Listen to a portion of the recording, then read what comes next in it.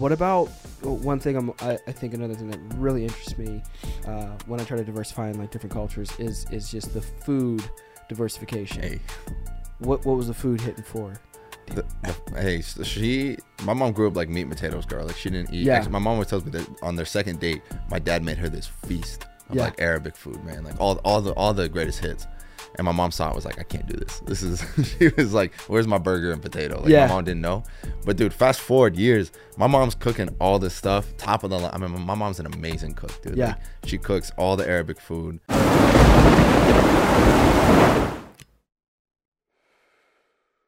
Let's go. We're live. Another episode of Adversity Kings. We got special guest today, Zaid. Zaid. Yeah. Okay, I was like, I know it was not Zaid. I was gonna be like, maybe it's Zaid or something. Yeah. But when you got on and I was listening, and doing a little bit of research. It's like, all right, this lady definitely just said like Zaid. So it's Zaid. It's Zaid, yeah. Zaid. Okay, like awesome. paid. Paid. Yeah. Get paid Zaid. Get paid Zaid. Hopefully someday, Yeah. bro. That's the goal. Yeah. That's the goal. So dope, dude. So I think I came across your page. I recently had a stand-up comedian on, and I was like, this is one of the best podcasts I've ever done, one of the best experiences I've ever had. I love comedy. There's not much I do outside of work, outside of movies, and then I love comedy. You know what I mean? I love to laugh. So I know one of my favorites is Joe Rogan, who I know I saw another guy live too. He used to perform with Larry the Cable Guy. So he's an older dude. I got a picture with him. You know what I mean? Like, Tony Hinchcliffe, maybe? No. This is an older dude. Okay. I've seen Tony. Have I seen Tony Hinchcliffe? I think I saw Tony because I think he was on tour with Joe Rogan. So I actually saw Tony and there was one girl with like the lispy voice. Like she's got like a Kermit the Frog voice. Oh, is and that she makes jokes Michelle about Wolf? it. It might be. She got like girl, red curly hair. Lost a bunch of weight, and she like makes fun of her voice. Damn. She like definitely implies it being Kermit the Frog, but absolutely love comedy, and I was checking out your shit and everything like that, and I was like, this is dope. You know what I mean? Let me see if this guy will get on. So hell yeah, man. I appreciate you having me. We had a little bit of a side conversation before getting on, but I wanted to open up with where you from. So I'm originally from Dayton, Ohio. Where's that in relation to like Youngstown? It's like 3 hours south of Youngstown. It's like just north of Cincinnati. Okay. Yeah. Okay, cool. That's like our claim to fame. So, is that we're almost Cincinnati. Yeah, you're almost Cincinnati. How was that with Burroughs going to the Hey Super man, Bowl? I'm still a little heartbroken. I'm not gonna lie. That was I actually flew back to Dayton just to watch the Super Bowl with my family because it was huge. No, we'll be back. So what brought you to Chicago? Work. So I got a job out here. I went to school in Indiana, and then I got a job out in Chicago. I just keep moving west. Where'd you go to school in Indiana? Indiana University, down in Bloomington. Now, is that the Hoosiers? We are the Hoosiers. I didn't know what a Hoosier was when I joined, man. What is a Hoosier? It's just somebody from Indiana. It's the lamest mascot Okay. I've ever seen. It's just a dude from Indiana. That's our mascot. That's crazy. That's why we suck at sports. Dude, well, the reason I know it's the Hoosiers is because I played with this like small Christian basketball team, and they were obsessed with the Hoosiers. And they liked Victor Oladipo. He went there, and so we would always we would study or reference the Hoosiers. I don't know if you guys were good at basketball way back in the day or something. Way back in the day, we were pretty good. Yeah. And then as soon as I don't know if I was the bad luck charm, but as soon as I got there, we were just terrible. Done. Just absolutely terrible. Now, did you play sports in college? I did not play sports at college. I tried to play basketball a little bit. Yeah. I'm not great. I lift a lot. That's like my pastime. Yeah. That's what I like to do. Where do you lift at? Do you lift around here at all? In the city, I go to FFC. FFC? Yeah. What's that like in relation to? I go to Lifetime, so I don't know if is it similar? Is it like a franchise? Is it just like a... Yeah, it's like a local Chicago franchise. I'd say it's like one step down from Lifetime. Yeah. I can't afford Lifetime yet, but we're working on it. They got like a sauna and shit, though? They got a sauna, dude. That's all you need. Yeah, exactly. That feels like luxury, man. You just sit there, sweat with a bunch of naked guys, and you're like, this is not a luxury. This is nice. Dope. So, you get over here, but before getting over here and getting into working and comedy and everything like that, I kind of like to know what growing up was for individuals when I get them on. Is like, what was growing up for you like? You know what I mean? Yeah. Especially because you kind of got into it a little bit from the things that I was studying and just like the cultural difference of. Yeah. So now you're half Arab and half white. Right? Yeah, so my dad's originally born and raised in Damascus, Syria. Okay. And then my mom's born and raised in New Jersey. Okay. So just an interesting combination there. Yeah. But how'd they meet? So they met on a blind date in Dayton, Ohio. Like I think my mom's boss set them up. Like the story always changes when I don't know why, but they met on a blind date and got married 5 weeks later. Dope. Yeah, I used to think it was true love, but I'm too old for that shit now. Yeah, Something was up. I don't know what happened. What the hell happened here? But yeah, man. So raised, with a white mom, Arab dad, but really only raised like as part of the Arab culture. Yeah, I was never close to my mom's side of the family. I don't know my mom's side of the family. Okay. They kind of disowned her a little bit when she married my dad. My mom converted to Islam from there. So I was raised Muslim, raised Arab, and I was raised in like a predominantly very white neighborhood. Yeah. In Centerville, Ohio. Yep. So being half white, I was often the most diverse person in my class, which is crazy. Like, yeah, man, it was an interesting upbringing because it's like I was the diversity, and it was a very kind of Republican, upper middle class area where I grew up at, and so a lot of bullying, a lot of just stuck up people. I was always kind of like the other, right? Being Arab, I was kind of the other growing up.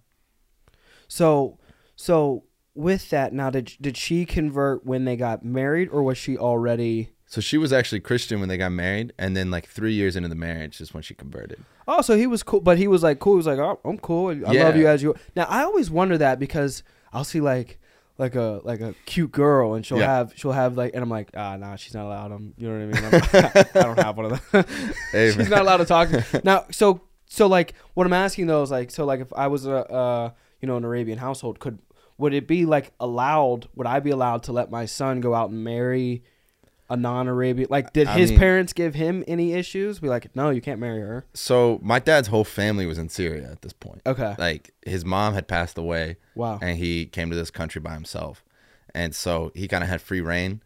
And I got to be careful how I say this because I don't want 10 years to come back and get canceled in 10 years for saying the wrong thing here. But I think my dad didn't really care. I think my mom's a very special woman. My mom has a very good heart. Yeah. If you can read people, you can read that right away. Yeah. And I think my dad knew what he had when he met her. Yeah. And he had to know. And so my dad's family is very conservative Muslim in Syria. Yeah. But my dad's dad was just a very understanding guy. And he knew how to read people. So he accepted my mom right away. Wow. And then nobody could say anything.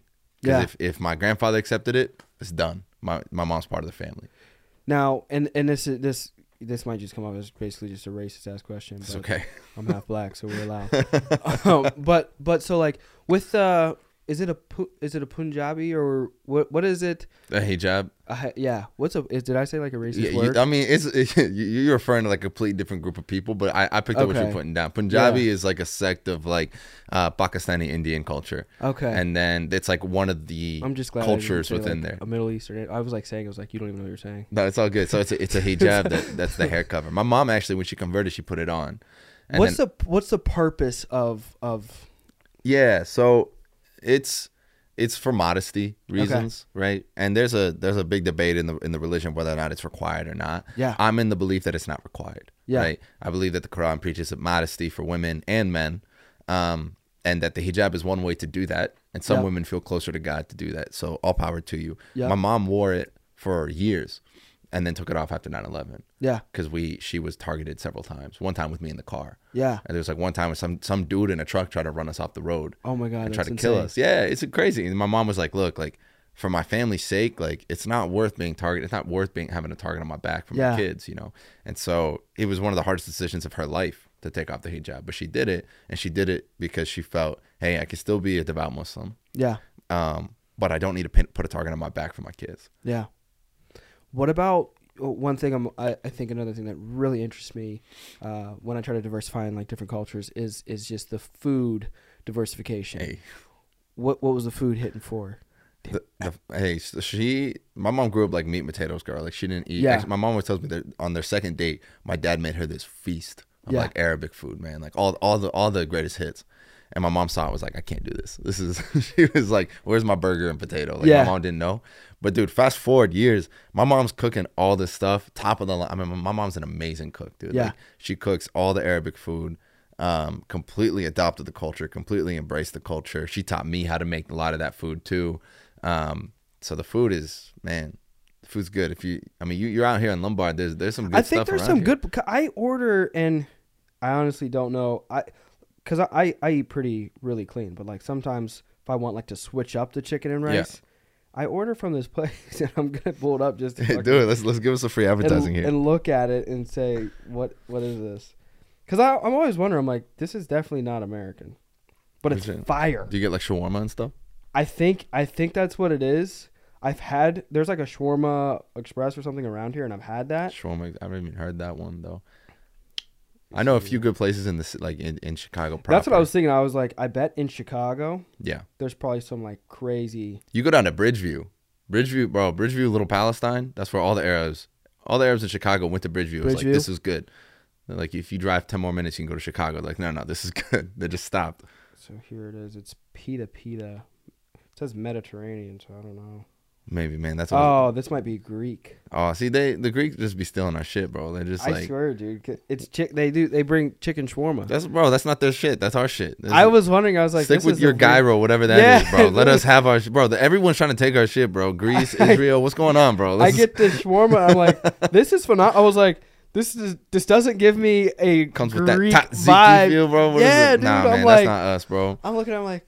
That's not us. We got the garlic sauce. We don't got that tzatziki stuff, bro. Oh, okay. So all due respect to the Greek culture, you stole our shit. Let's call a spade a spade, you know.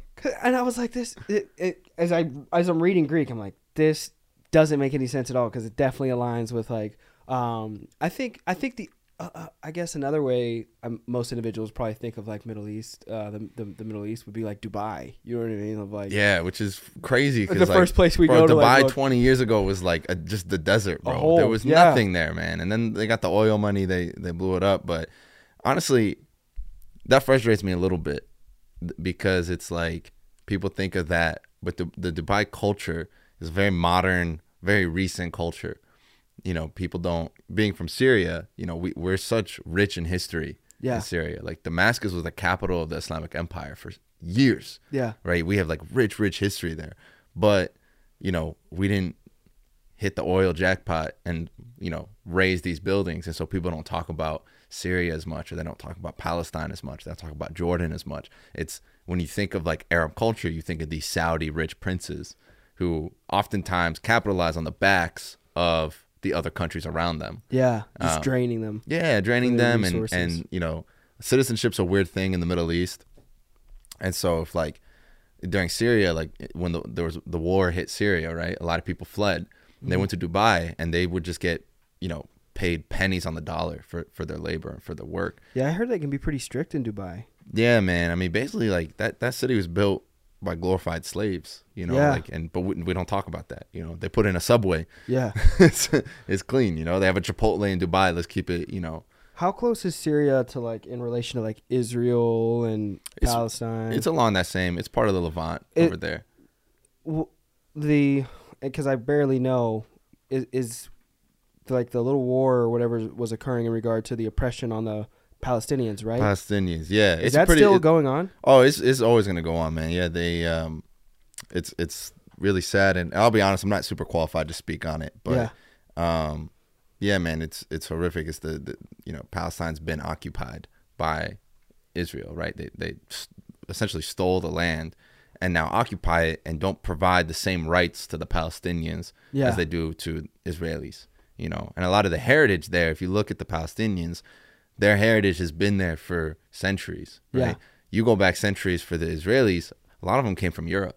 Yeah. You know, so that's really the core issue. Does that affect Syria at all? Is it close enough to get affected? I mean, they took some of our land, but we're like, I'm not going to complain about it when I see, you know, our brothers in Palestine fighting for their lives and just consistently getting bombarded and getting, you know, it's just horrific shit that goes on over there. Like, you know, you're never safe if you're in Palestine because there's always the threat of Israel doing something, especially in Gaza or the West Bank or whatever. Yep. So Syria's war was a civil war internally with an oppressive regime that, you know, was killing its own citizens and stuff like that. Yeah. And so my family was greatly affected by that. I had a lot of cousins that were displaced, had to flee the country. Now they're scattered around Europe and stuff. So it's very real. I don't mean feel bad getting too dark on the podcast, but bring on a comedian, we start talking about war. Yeah, I know, and I feel kind of bad. I'm like, dude, you brought on this comedian that you're just talking about him being Muslim. You know?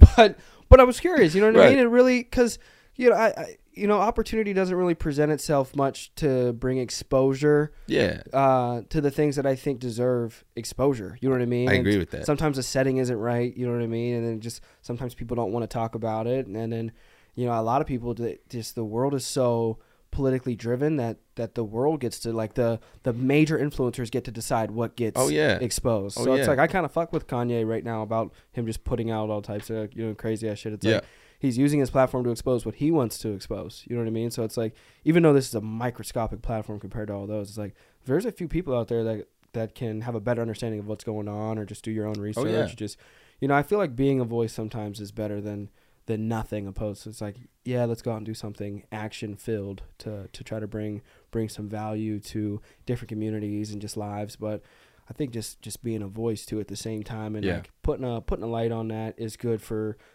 people to know and like hear about. So that's like I'm a huge advocate for just like human equality and like human love and safety, like kind of like maybe like a hippie vibe, I guess. Like, you know what I mean? Whatever you could do whatever the fuck you want, just like don't hurt nobody. I think just don't get in anybody's way. Let people do what they want. But I think going on what you said about having a voice and bringing this shit to light, that's what I try to do with my comedy. The first thing I say when I get on stage is, my name is Zaid Fouzi. I'm an Arab Muslim. Yeah. Right.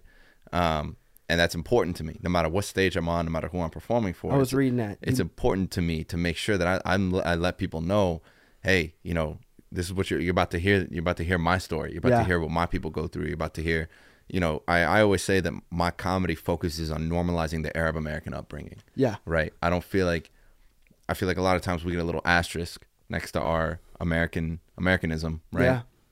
And so when I go on stage, I really try to bring that culture to life and show the light side of that culture that you don't see on Fox News, that you don't see on CNN, right? Yeah. Because I always felt like if I can talk about being Arab and Muslim to a non-Arab Muslim audience and I can get them to laugh, that means we just found common understanding. Yeah. That means we just found something that we can both agree on. And if we can laugh together, we can talk together. Mm-hmm. If we can talk together, we can understand each other and maybe love each other, right? Yeah. So that's why I love doing comedy, and I try to do comedy for non-Arab Muslims majority of the time.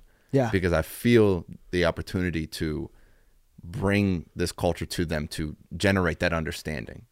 Do you feel accepted by your culture? Oh, yeah. Okay. Oh, yeah. I mean, you're not going to please everybody, right? A lot of people, by the very nature of me doing comedy, you're going to have some super conservative people be like, oh, fuck this guy. He's not one of us. But the vast majority of the culture embraces me and celebrates me and shares my stuff and follows me and supports me. And so I have love for my Arab culture. I always want to do shows for Arabs, but it's very important to me to break out of that niche and bring these jokes about being Arab and Muslim, which is really just me telling my life story to non-Arabs. Like I was in Kenosha, Wisconsin like 2 weeks ago. Yeah. And I did 30 minutes for middle-aged white Christian Republicans, and I'm up there talking about 9/11. I'm up there talking about being Arab and Muslim, and they're laughing. Yeah, and that was beautiful. Yeah, what was 9/11 like? I'm guessing you're right. It was bad. Yeah, but like, it was bad. I'm anti 9/11. Let me make that very clear for the people at home. Anti 9/11.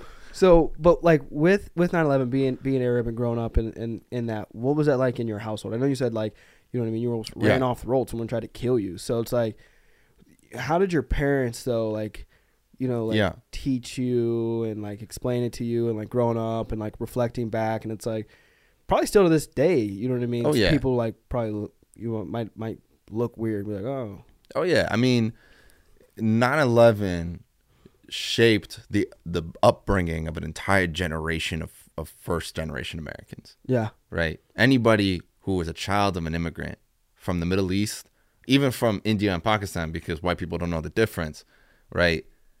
You now had to be this extra level of awareness, this extra level of understanding.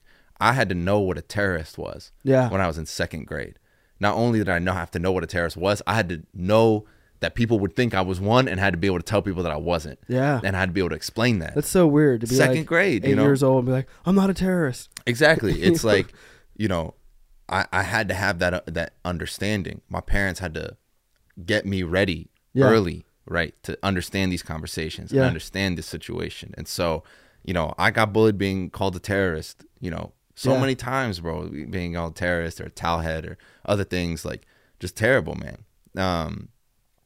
But luckily, my parents made me so proud of who I am, so proud of my culture, Yeah. that I it never shook my faith and my pride in who I was. You know, I'm the type of person to double down. My mom told me to just fight after school. Really? Fight after school?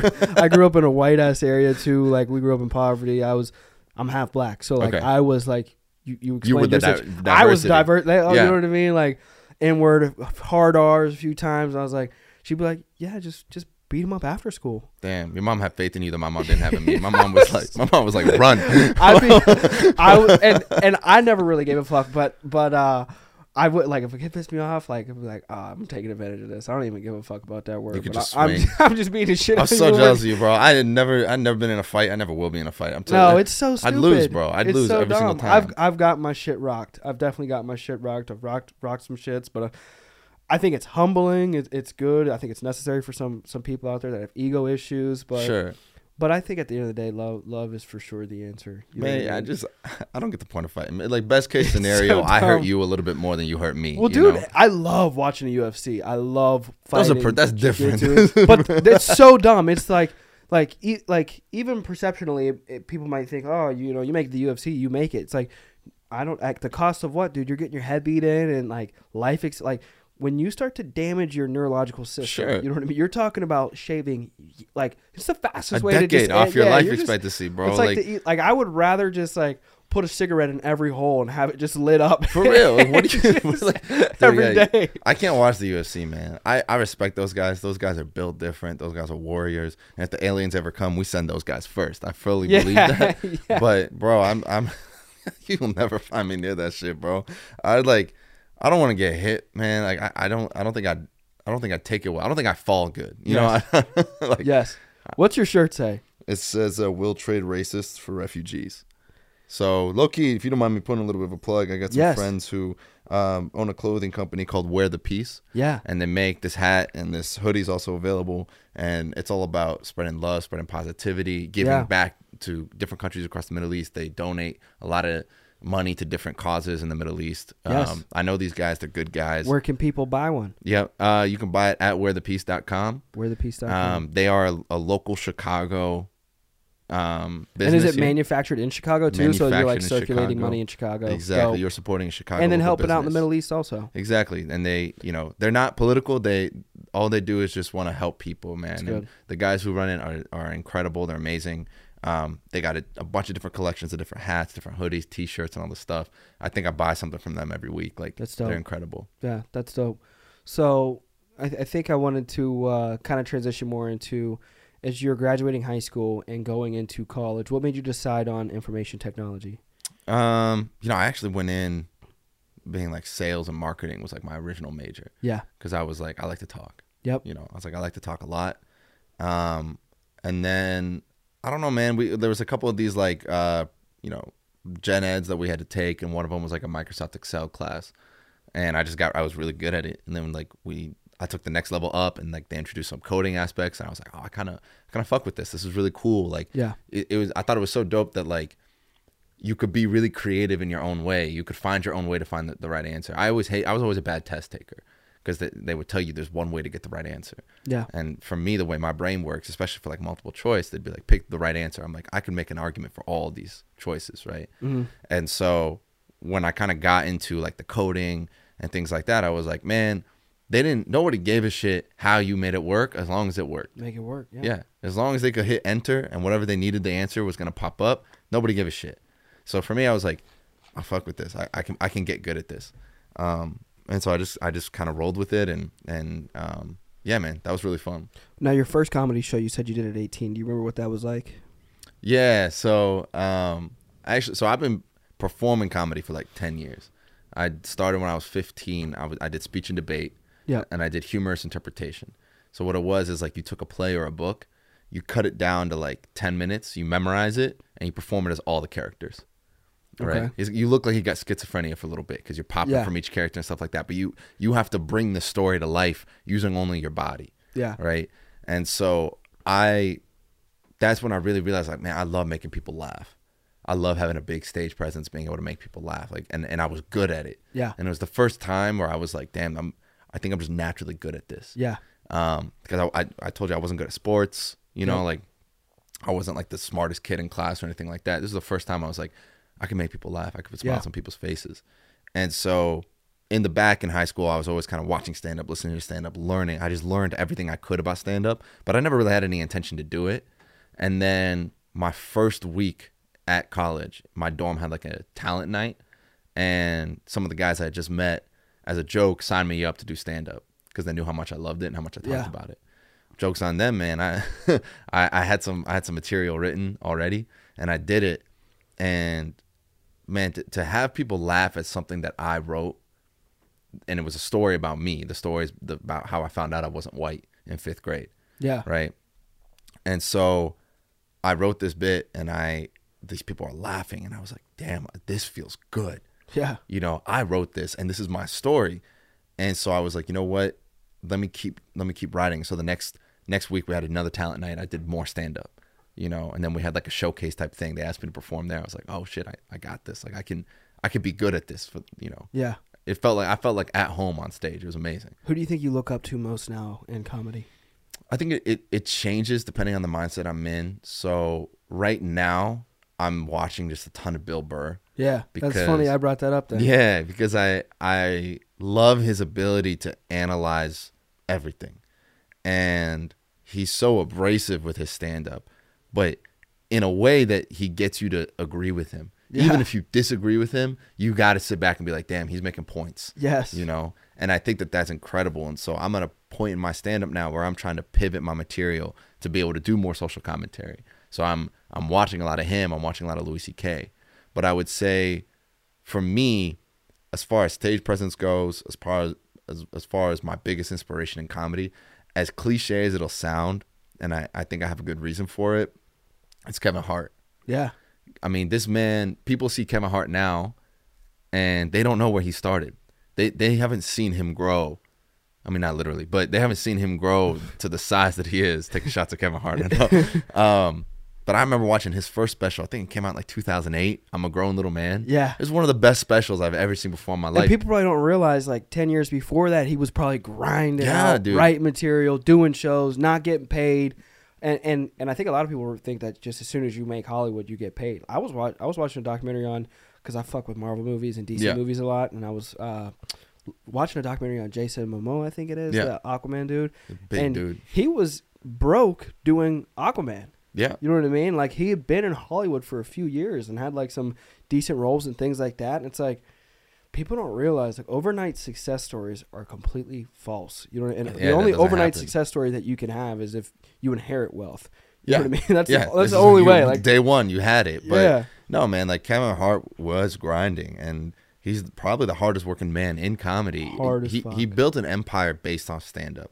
And so his stage presence, I encourage everyone, go watch I'm a Grown Little Man. I don't care how much you got to pay for it, go watch it. I own it on DVD. Yeah. And I think his stage presence, the way he brings the stories to life, the way he interacts with his audience, he looks like he's having so much fun. You can't help but smile along with him. And it's so well written. It's just killer joke after killer joke after killer joke. And he put out 3 of those specials in very quick succession. He put out I'm a Grown Little Man, he put out Seriously Funny, and then he put out Laugh at My Pain, which changed everything. Yeah. Laugh at My Pain is really when Kevin Hart became Kevin Hart. That's another incredible special. And so people see him do these massive arenas now. They see him do these football stadiums now. And maybe the quality isn't what it was, but we can't forget where he started. Yeah. And so when I watch his old specials and I see his stage presence and he's just talking about his life, right? His material's so unique to him. You can't get that from anybody else. That's really what makes him so valuable. And that's what really inspires me, you know, is that I want to be able to make people laugh and smile just by talking about my upbringing and the crazy things I've been into and the unique experiences I've had. And it's relatable, but also you walk away feeling like you learned something about him every time you watch him. As you transitioned into sketch comedy, and that was probably through college. That was in college, yeah. What was that like for you? And like, can you think of a favorite one you ran? Yeah, so I was part of a sketch comedy group at Indiana called the University Twits. And I got in. It was like the first thing I joined when I got into college. And my dad was, he was like, "What are you doing? I sent you to business school. Why are you joining this comedy group?" But Yeah. that I had a really good group of mentors. When I joined the group, there was a lot of, juniors and seniors in there. And there was like 10 of us. And they really taught me how to write comedy. They taught me how to think of, like, when you think of a sketch, right? Your sketch is, you have to be able to tell like a full story in like 3-4 minutes, right? And so you got to find the game. What's going to be funny about the sketch, right? You got to find how to build the game. How do you raise the stakes each step of the way, right? How do you develop a character super quickly? It teaches you how to write. And so, thinking back, trying to think about like my favorite sketch I was in. I had one. It was nonsense. I'm known for that in sketch, like in my friend group, was like, I love just kind of like messing with the audience and making them think I'm gonna go left and going right or whatever. So I wrote the sketch called Boogie Down from Downtown, and it was just like, it started out like an empty on stage. You see like 3 people looking real sad and depressed, and then I walk in this ridiculous outfit, and I was like, "Hey, are you sad, depressed, still getting over your mother's death?" I was like, "Say no more." I was like, "My name is Boogie Down from Downtown, and this is how I feel." And I just break into this like ridiculous dance and cure everybody's depression. And then like I did this throughout the show like 2 more times. So like the second time it was like a war happening, and I stopped the war and I made the 2 sides come together because I was like dancing. And then the last one was like an empty stage, and then I kind of like fizzle out. And then, 2 people come on stage and they're like, "And that's his story." And the other person's like, "Clyde, I don't think you know what the boogeyman is." And like, that's the end. And so it's just like I don't know. I had so much fun because it was just a completely ridiculous idea. And it's tough to explain in person, but, I had this idea and I was able to bring it to life. And that was probably my favorite thing. It was just so ridiculous. It was so stupid. That's hilarious. So as you go through college, what was college like for you? Did anything stand out to you that was like a favorite memory or College was tough, pivotal? man. College was tough because I went away from home. I didn't know anybody when I got there, and just had like an identity crisis, right? I tried, I didn't know who I wanted to be. I didn't know who I was. And so I tried a bunch of different things, right? I was the party guy for a while, and I realized that's not who I want to be. And I tried to join the Muslim Student Association, but had some trouble there because they looked at me differently because my mom's white, right? And we don't know. Yeah, there is like it. I like to joke around saying I got excommunicated from the Muslim Student Association. Like, it was ridiculous, man. People treated me kind of like shit there. And then my mental health just crumbled in college. I mean, that's really when I identified. I was like, damn, I have some struggles here that I need help with. And that got really bad. My mental health was horrific, like my senior year. And so college was a struggle. College was, a lot of trials for me to really figure out who I want to be. Would you say your college career was probably the hardest adversity you've had to overcome in your life? Probably, just because I had to overcome myself. Yeah. I didn't know who I was, and I didn't love myself. Yeah. And that's tough, man, because you can't, until you figure out who you are, until you are able to love who you are, you really can't move forward in life. Yeah. You're always going to get in your own way. Completely agree. So for me, really, it's only been over the last maybe year since I've really dove back into stand-up and really gave my all to it that I've really learned what it means to love yourself. Yeah. And to clarify, I think loving yourself isn't thinking you're the shit. It's not thinking like, oh, I'm the greatest thing since sliced bread. I'm the coolest dude out here. That's self-interest, right? That's self-infatuation. Loving yourself is, loving yourself as if you love somebody else, wanting what's best for yourself, putting yourself in position to be happy.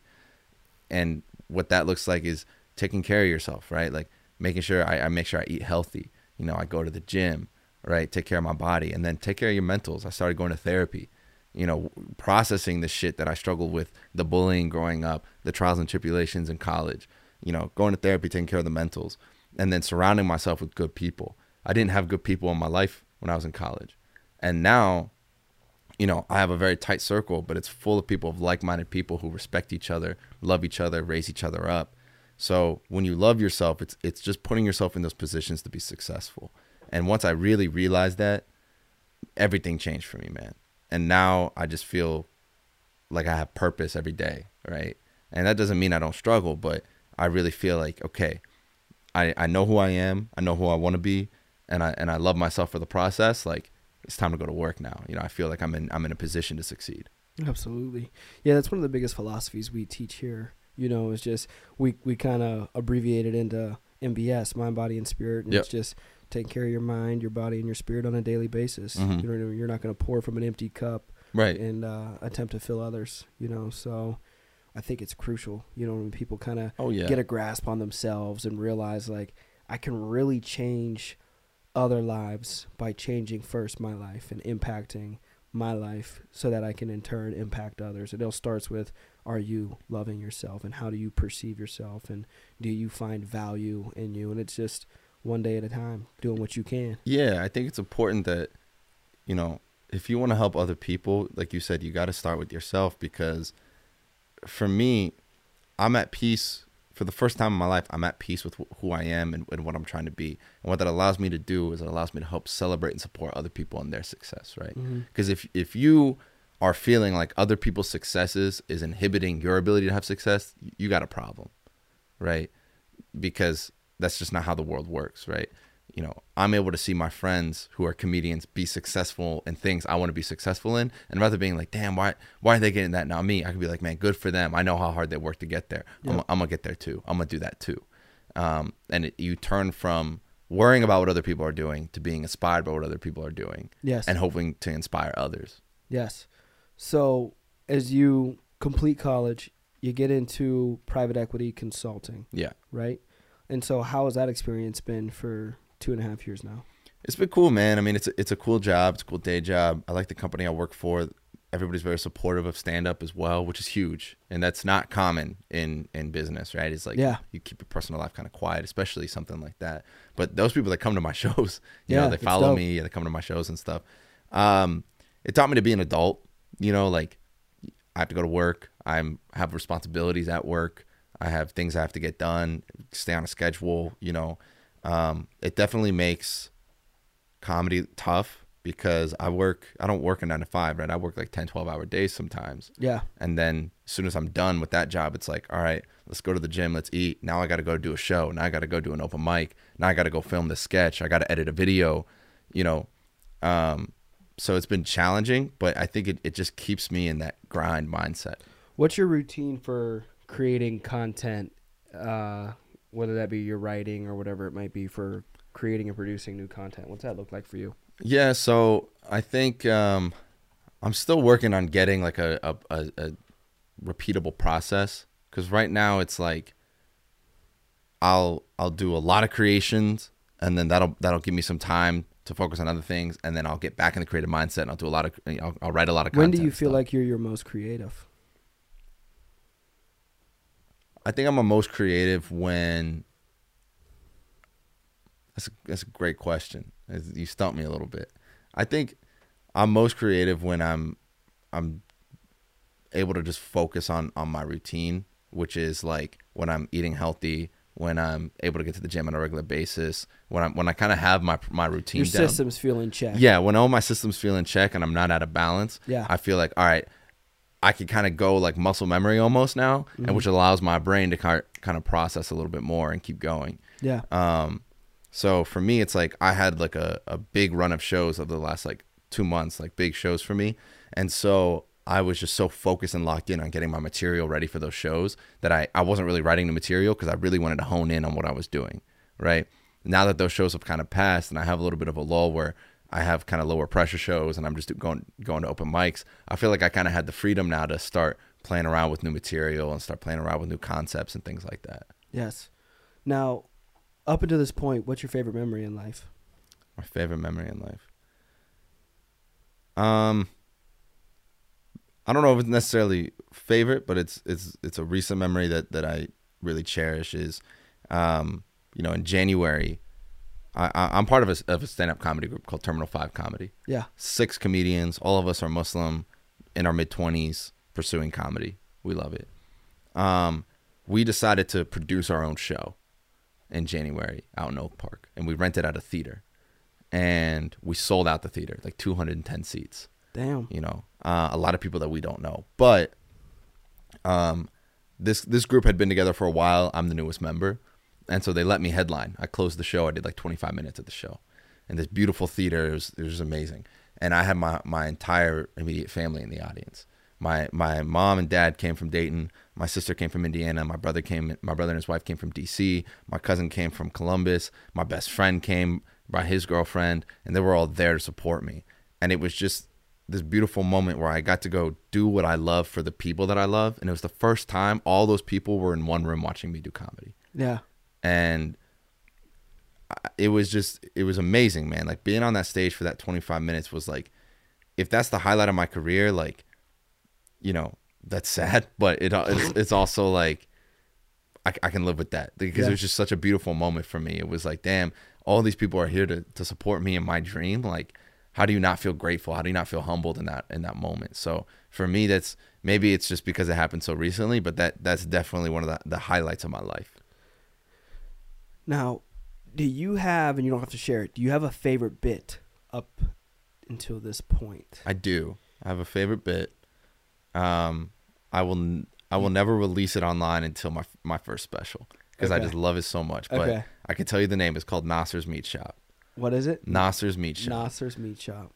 And I'll give you the intro. Basically, Nasser's Meat Shop was a local Arab butcher that I grew up going to. Okay. And there was just no health codes at this place. Like, I can't wait to hear this. So when you drop your first special, dude, I need this sent to me. I got you. I can tell you off air. I'll show you. I'll show you it off air. I'll show you. Dope. I'll give you a little preview, but yeah, I'm just holding on to this bit. I do it. It's my closer right now. Yeah.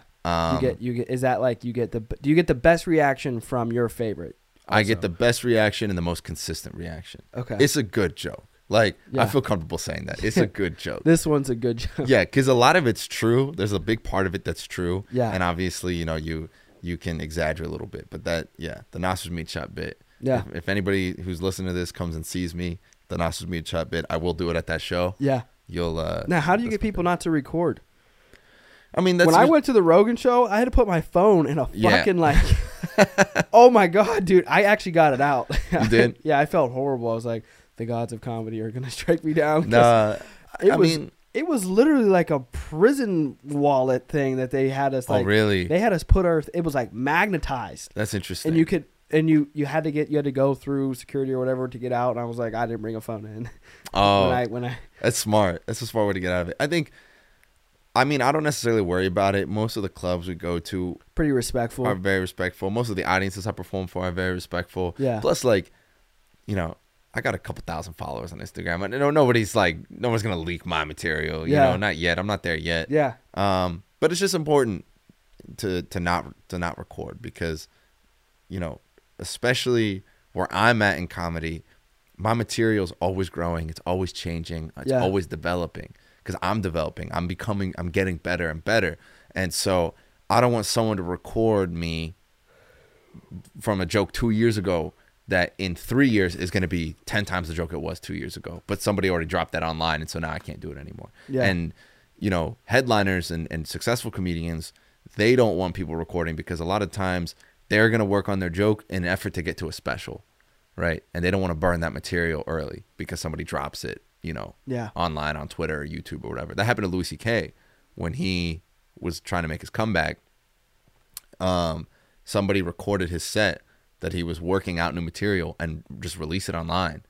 And it was a rough set. He was still working through it, and there were some offensive jokes, and he got canceled again, you know? And it was just like, man, this guy, he can't catch a break. I mean, that's fucking hilarious. If he stopped jacking off in front of women, maybe that'd be a solution, but that's a great place to start.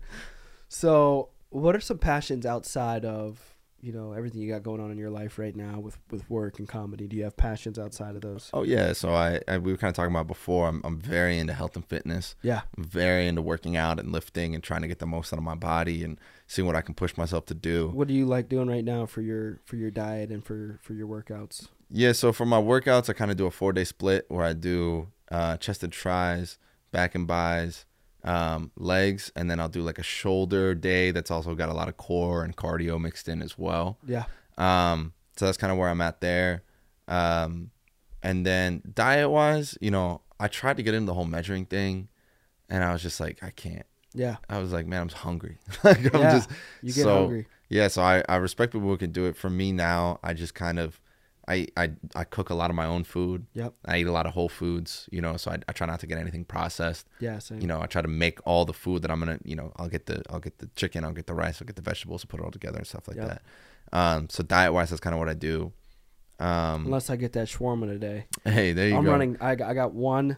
After this, I'm gonna hit a salmon and rice, but my assistant's not here, so she gets back. She does my meal, so she'll measure. Okay. She measures everything out. Oh, that's does nice. All the measuring and all that shit. And I was like, I just started to like really extensively get into the dieting outside of us being young, and if we wanted to, we'd probably eat whatever the fuck we want. Yeah, still look fine. But I feel great. You know what I mean? Like, yeah. 4 or 5 months into like just really trying to avoid all processed foods, and really just, I have a nutritionist. I just follow what he says to the best of my ability. That's helpful. That's really helpful. Yeah, because I was in this place. I told you we had that show in January, and so leading up to that show, literally every night I was hitting open mics, just going. I had the competition at Zany's the last couple weeks. Yeah. So I'm just going. Like, I got out of my routine. I was not eating healthy. I was eating out a lot. I was eating sleep late. Sleep is vital too. Like, I wasn't getting any sleep. Yeah. Sleep and is so huge. I kind of everything. I kind of felt sluggish. I kind of didn't feel good. So the last few weeks, man, I've just completely revamped my diet. I've been cooking again. I've been meal prepping. I've been doing some measuring and stuff like that. Very careful about what I put in my body. And I feel much better now, man. Just like mentally feel way more clear. Yep. I just feel lighter, you know. Yeah, it feels good. What about anything outside of health and fitness? Is there anything else you like doing for fun or? Yeah, so you know, I'm a pretty devout Muslim. Yeah. I'm pretty into my faith. I think that's a really cool. It works for me. What are some cool aspects of like the Muslim faith? Yeah, I think because some days I'll see like there's a building literally right down the road, and I'll see what's the outfit? There's a couple different ones, but like the most traditional ones, it's called the Galabiyya. A Galabiyya? Am I saying that right? You were very close, honestly. I'm not gonna try it again. No, you can if you want. I was like, oh, it's called the Punjabi. I'm just like, yeah. I was like, oh, dude, I just said the Muslim N word. I was like, fuck. Oh man, I got no comment. You know what really pissed me off though? When I was growing up, people would call me a sand N word. Yeah. And I was just like, this is lack creativity, man. You can't just take one slur, add another racist adjective. Like, how are you putting an adverb on the N word, bro? Like, dude, I would laugh. I'd be like, this is so like. Well, I kind of laugh at both sides. Like, I kind of laugh at like white people or just, well, I guess just racist people for thinking like a word is offensive, and then I kind of laugh at like my black side. I'm like, why the fuck are we responding or reacting to a word? I'm like, I don't give a fuck, dude. But it's hilarious. But so some days I'll see like they'll just like walk. You know what I mean? Like, yeah, I think they might just be getting air. That's not necessarily a thing. But for us, it's it's like a bunch. You know what what I bunch mean? of them? Yeah, it's like a bunch. There's a walking group. I don't, like a circle around the.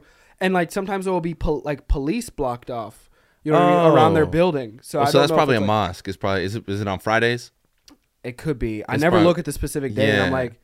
So Fridays is like our holy day, right? So it's like the same way Christians go to church on Sunday. We go to the mosque on Fridays. And you kind of ask what are some of the cooler parts about Islam, and so. You know, I think it's a very misunderstood religion. It's a misrepresented religion. They're all very similar. It's based around love. It is. So Islam means peace in Arabic. Yeah. That's what it is, right? And Muslim means someone who submits, right? So if you're a Muslim, you submit to peace, right? You submit to God, right? And I think Islam is a religion of love. Islam is a religion of peace. And it's basically a structure on how to live your life in a way to avoid trouble and avoid conflict and avoid, hardship. And so a lot of that, people look at it as, oh, this religion's super restrictive, right? You can't drink, you can't do this, you can't eat pork, you can't whatever. And it's like, yeah, if you focus on that stuff, it might seem restrictive, but I don't look at it as I'm not allowed to. I look at it as I'm free from those things, right? Yeah. Let me be very clear when I say this, that my religion works for me, and I would never dare tell anybody else what works for them. So, I don't want anyone feeling like I'm preaching here, but, I don't drink. I have in the past. Yeah. I told you I had my party phase. I kind of came out of that and I feel free from it, right? Mm-hmm. I don't worry about mistakes I'll make when I'm drunk, right? Yep. How many guys or people do we know who like once that guy drinks, he's a liability now, we all have that one friend, right? Absolutely. So for me, I'm free from being that guy. I know I don't have to worry about that stuff, right? Yeah. In Islam, you're supposed to take care of yourself. It's very important that you take care of your parents and you respect your family. And then the most important thing is just being thankful for what you have, right? So we pray 5 times a day. Yeah. Is that every day? Every day, 5 times a day. Early in the morning, we have like an late morning, early afternoon prayer. We have like a mid-afternoon prayer, a sunset prayer, and then an evening prayer. Do you set an alarm? Yeah, so there's like because it's all based on like the sun and the moon and everything. Yeah. There's like specific times. So literally it would be at like 8:53 or whatever, right? Like I think the morning prayer this morning was at like 6:45 in the morning. I want to say something around that time. So who is in charge of letting everyone know, like, hey, here's what time our prayers are today? So, I mean, in the old times, you had have people like watch the sun or watch the moon or whatever. Yeah. Now we got satellites who do that shit for us. Do you have like an app that's like, hey, yeah, so I use an app called Muslim Pro. That's dope. I'm pretty sure they're stealing my data. I read something about it the other day, but it's okay. It's for God. Yeah. It's the data for God. I'm open for it. I be thinking that all the time. I'm like, I don't care what my phone sees. Oh, yeah, but just take it all, bro. That's what people are thinking. Like, they put microchips in the vaccine. I'm like, bro, we got microchips in our pocket, bro. Like, I'm not worried about it. What is the praying towards the sun or away from the sun? What is that? Yeah, so we pray towards the structure called the Kaaba. And it's like it's a location in Mecca, Saudi Arabia. I was going to ask Mecca. Yeah, so we pray towards Mecca. It's the most holy city in the Muslim religion. It was the home of the Prophet alayhi salam. And so, we pray towards that. It allows all Muslims to pray towards a single object, which allows us to kind of have a little bit more unity. Yeah. Right? The beauty of Islam, as opposed to maybe some other religions, and I'm not a scholar by any means, but is that it's a very personal relationship you get with God, right? I can pray in my house alone to God, right? This direct line of communication is always open and it's always there. I don't have to go through anybody else. I don't have to worry about anybody else. I have my own relationship with God to the point where, like, my mom used to always say, when I was very young, she used to be hard on me. Make sure you pray, make sure you pray, make sure you pray. But now she's like, you're an adult. This is between you and God.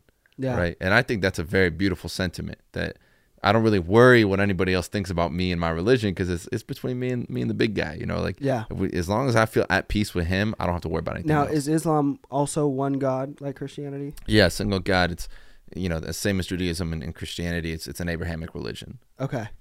And so with that, for the best of my understanding, you said there was a prophet. So is it similar I've read like like bits and pieces of the Quran. Like it was required, and I took a religious class in high school. Like we had to read different. Like I think we read like, I don't know what school I went to, but and you didn't see the light. You weren't converted. I think we read like some Satanists. Oh, no. There you go. Some back alley school. Yeah, I mean it's. I don't want to get too deep into the history of the religion because I'm afraid I'm gonna fuck it up, and I don't want to spread any false information. But yeah, we have, in the same way that Jesus was a prophet. Right, where God spoke to Jesus. Yeah, we don't believe that Jesus was the Son of God. Yeah, we believe he was just a prophet. Yep. And he's very highly regarded and very highly respected in the Muslim religion. By the way, Jesus is a big part of the Muslim religion. But in the same way he had that, we also believe that the Prophet Muhammad, peace be upon him, was a messenger of God as well. Yeah. And he brought kind of like the final message to the people. And so we kind of follow the Quran is written by God. It is God's word, right? It's not, I know that like the Bible, to the best of my understanding, is like a collection of stories from other people and things like that. Whereas the Quran we believe that to be the word of God, that no man has written that. Yeah. Right. It was presented in its form, directly from God. Yeah. And so if you look at like the history of the Quran, it's never been changed. Yeah. Right. It's the same. It's consistent. So that's big for us. And then we also kind of follow alongside that the teachings of the prophet and the lifestyle of the prophet. To the best of your knowledge, because a lot of people I think sometimes they have the misconception and just make an assumptive guess that you know, the Quran basically just tells people to just go out and just start blowing shit up. That's not. Does it say it anywhere? Does that say No, it anywhere? I mean, for everybody out there that I can may have thought confirm this, the Quran does not ever say to blow anything up. if they don't ever. believe. No, the Quran. Because I remember, like, that'd be crazy if it did, though. That'd be insane. I remember being in school and like just being younger and people just being like, you know, just Islam is like an aggressive religion. And as I got older and I read bits and pieces of the Quran, and I started having conversations and asking for myself, and I was like, oh, these are all pretty much the same. Chill. I mean, these are pretty similar. Islam's actually a pretty chill religion, man. People just it's pretty peaceful. It's actually pretty much the opposite of what the fuck you guys are saying. There's a saying in the Quran, and I'm gonna butcher this, so you know we'll put parentheses around this, but you know, to take one life is as if you've killed all of humanity. But to save one life is as if you've saved all humanity. Yeah. You know, taking care of people is part of Islam. It's part of the religion. It's part of the culture. Yeah. And so, you know, really what's going on with these extremists overseas and stuff like that is, you know, they're taking advantage of people who lack formal education, who are in desperate need of finances for their family, food for their family. And they're brainwashing them into thinking that extremism is the right path, right? Yeah. And that's just not a thing. Islam is a religion of peace. I mean, you don't kill in the name of Islam, right? That just doesn't happen. Which is crazy because we talked about this earlier. Like, I had to know this stuff when I was in second grade. I had to be able to have this conversation when I was in second grade. Yeah. And that's how drastic the misunderstanding of my religion is in this country. Now, what does Allah reference? Would that be God? Yeah, Allah is just the Arabic word for God. Okay. In the same way, I think, like, what is Dios is God in Spanish. Okay. You can just say Dios in the name of Dios, and that's the same thing. Okay. Now, Assalamu alaikum. What? May peace be with you. Now, and what do people respond? Wa alaikum assalam, and may peace be with you. Okay. And is that Middle Eastern? Assalamu alaikum. I mean, that's Arabic, but it's Arabic. used primarily in the Muslim religion. But that's how you greet people. Assalamu alaikum. The first thing you say to another Muslim is, "Hey, may peace be with you." Yeah. You know. Would you? So, do you think you'll ever make the trip to Mecca? I have. You have? Yeah, my dad and I went in 2017. My dad and I went together to Mecca. How was that? I mean, it was incredible, man. It was like the most beautiful experience of my life. Like, my dad and I went to Mecca, which is, you know, the holy city in the Muslim religion. We spent a few days there. Now, are you bilingual? Were you able to, like, communicate? I'm not bilingual, so okay. that's one thing that gets me in trouble with a lot of Arabs, is that I don't speak Arabic fully. Okay. But it was just because my mom didn't speak it. My dad worked. My dad's a doctor, so he was always working. Yep. Right. So my mom, she wasn't able to teach us. She did her best, but she wasn't able to teach us. Yeah. Your mom can speak it? She can understand it. Now, do you think you'll ever pursue, like, completely being able to? 100%. That's a goal of mine, man. Like, okay. I think it's critical to learn. I want to be able to speak to my family. I want to be able to do a comedy special in Arabic. Yeah. I want to be able to go to the Middle East and perform in Arabic. That would be a dream come true of mine. That Dubai money. That Dubai money, baby. That's what we're chasing, man. Dude, they sell license plates in Dubai for like billions. Man, the well stat. I watch a lot of documentaries. So well status over there is to have the least amount of numbers on your license plate. So, like, your license plate be like number one. So the dude who had number one is just like, yeah, it's like an $8 billion license plate. Jesus Christ. Absolutely, it's insane. It's insane. Spend your money on other things, bro. Like, do you know what kind of position you got to be financially to be like, I got the number 3 license plate? Yeah. Like, why, bro? Like, it's an extremely important, like, it's almost like a relevance thing as well. Like, people like won't like entertain you if you don't have a lower number. I'm never license. going to that fucking country, bro. Like, fuck that shit. Hey, buddy. I'm not fucking talking to you. You got that high number. Like, bro, you got 101. That's your license plate. Get the fuck out of here, bro. Hilarious. I wanted to ask. I love movies. Do you have a favorite movie? Favorite movie? I got a few favorite movies. I'm a big movie buff. I like watch a lot of movies. Yep. I think obviously, as stereotypical as it is, The Dark Knight. Yeah. Great movie. A Few Good Men, I think, is one of the best movies ever made, dude. A Few Good Men. It's got Tom Cruise. He plays like a lawyer. It's just like the acting in it is so. It's incredible, man. That movie's incredible. And there's an older movie with a young Patrick Dempsey called Can't Buy Me Love. And here's the thing, I'm an emotional guy. I'm a sucker for a good rom-com. Yeah. So I love this movie Can't Buy Me Love. It's got Patrick Dempsey was like maybe 18 when he played in it, bro. Damn. It's like I think it's made in the 80s. I cry every time I watch it. I cry. Now, do you have any favorite books? Favorite books? Yeah, one of my favorite books that I read. It's a very short book. I'm a big fan of Russ. I don't know if he's a hip hop artist. I don't know if you know Russ, but he wrote a book. Yeah. Called Russ. It's All in Your Head, and basically he just kind of tells his story about, his whole thing is do it yourself, right? He was kind of gate kept out of a lot of the hip hop industry and things like that. Yeah. So he said, "Fuck it, I'm gonna go put out my own songs on SoundCloud. I'm gonna drop a song every single week till I blow up. I'm gonna do it myself." And so he has this whole thing in the book about being almost delusional in your self-belief. Yep. And that in order to be successful, you have to convince yourself that it is the only outcome that is possible of happening. Absolutely. And so I've really adopted that mindset. And he's like, you got to learn how to do everything yourself, no right? No plan B. Yeah, no plan B. And you got to learn how to do everything yourself. He does his mix, mastering, engineering, Yes. writes all of his music. So for me, it's like, okay, how do I apply that to my passion? All right, well, I bought myself a camera. I'm going to record all my own sets. I'm going to edit all my own sets. I'm going to manage all my own social media. I'm going to drop all that stuff. He's got a line that says, I be playing coach, I be playing owner, I be playing fan, and I play promoter. And it's just like, I think that's such a good message to have when you're young and hungry and going for something. Because it's like, man, I'm my number one fan. I have to be my number one fan. Absolutely. Because if I don't think I'm funny, why the hell would I expect anybody else to think I'm funny? Absolutely. If I don't think I deserve to make it, why should anybody else think I deserve to make it? Yep. And it's not a cockiness. It's just this confidence that you can have in yourself. That's like, I'm going to make it. I'm going to do it. Whatever it takes, Absolutely. What's your future vision for you? I think, I've always said that, when I die, I want it written on my tombstone that Zaid put smiles on people's faces. Yeah. And that's all I want. And I want to make a living doing that. Yeah. I want to be able to tell a story. I want to be able to make people happy. I want to be able to make people think.